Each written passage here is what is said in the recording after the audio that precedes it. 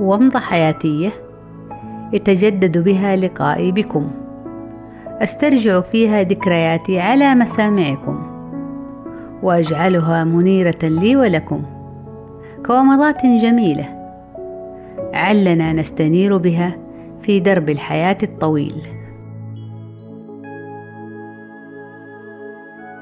كانت حياتنا في الرويس ممتعة لي في كل تفاصيلها، وبالذات حين كنت أقوم بمهام لا تقوم بها البنات عادة، منها مثلا إحضار الماء في صهريج ملون من البيزان يحمله حمار صبور يقوده رجل محنك خبير.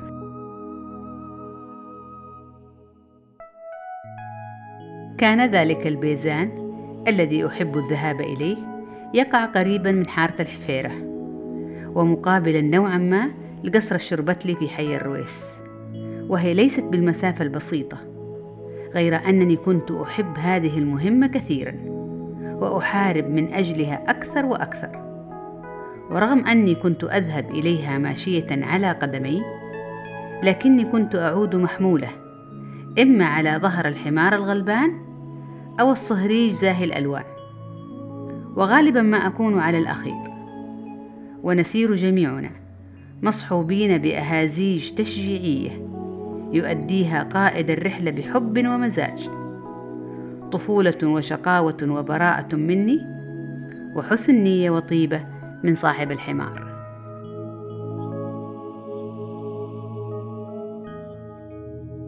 كانت أمي يرحمها الله تعلم جيدا أني أحب الذهاب لإحضار الماء، لكوني أجدها مسلية جدا لي، وأعتبر أن في تلك المهمة تحقيق إنجاز متميز لأسرتي.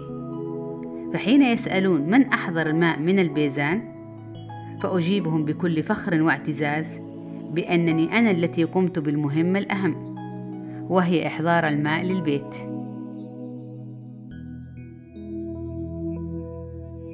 ولقد كانت أمي حبيبتي يرحمها الله تساومني في ذلك، فإن أردت الذهاب لإحضار الماء من البيزان فعلي قبل ذلك أن أغسل الخزان، وهو خزان الماء الأرضي العلوي، وهو عبارة عن بناء مستطيل يقع في زاوية المطبخ، ويكون له فتحة ذات غطاء محكم في سقفه، وهذه الفتحة العلوية تسمح بدخول طفل نحيل الجسم.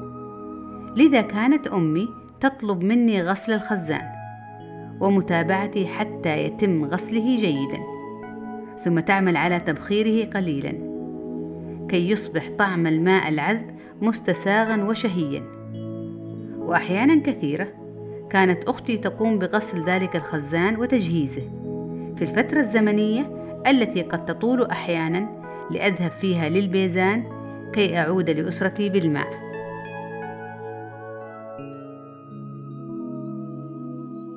وفي البيزان مغامرات أخرى مثيرة وخطيرة على طفلة صغيرة، حيث كنت أصطف في الطابور مع كل أولئك الذين يريدون الماء، وأنتظر وقتا قد يكون طويلا حتى يأتي دوري مع صهريج معين.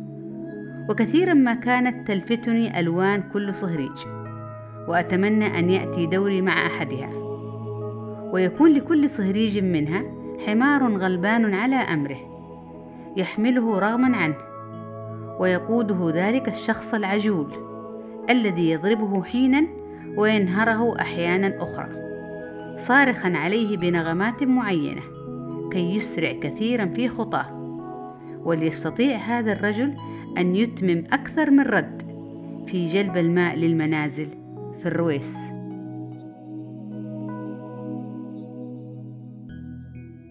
لذا كان على كل من يأتي إلى البيزان وأنا منهم أن نسابق الزمن كي نأخذ دورا متقدما عن البقية المنتظرين. ولقد كنت كثيرا ما أفوز بالحصول على الماء سريعا، رأفة من الآخرين علي لصغر سني، وحرصا منهم جزاهم الله خير على أن أعود سريعا بالماء إلى بيت أهلي.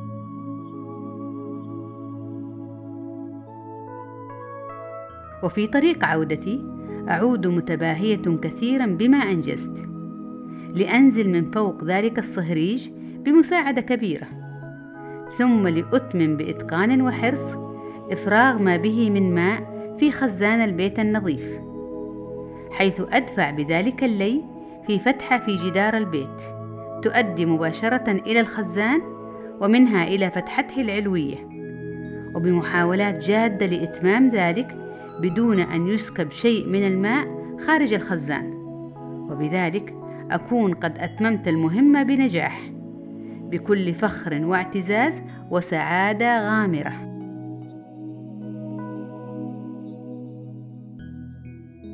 فإذا تم غسل وتبخير الخزان، ومن تحقيق الدور الأول في الطابور، ومن ثم إحضار صهريج الماء من البيزان بكل إنجاز جميل، وتفريغه في الخزان بإتقان طفلة حريصة، إذا تم كل ذلك بكل تفاصيله الدقيقة، فإنه يعتبر أسعد يوم في حياتي وأجمل ذكرى خزنت ضمن ذكرياتي.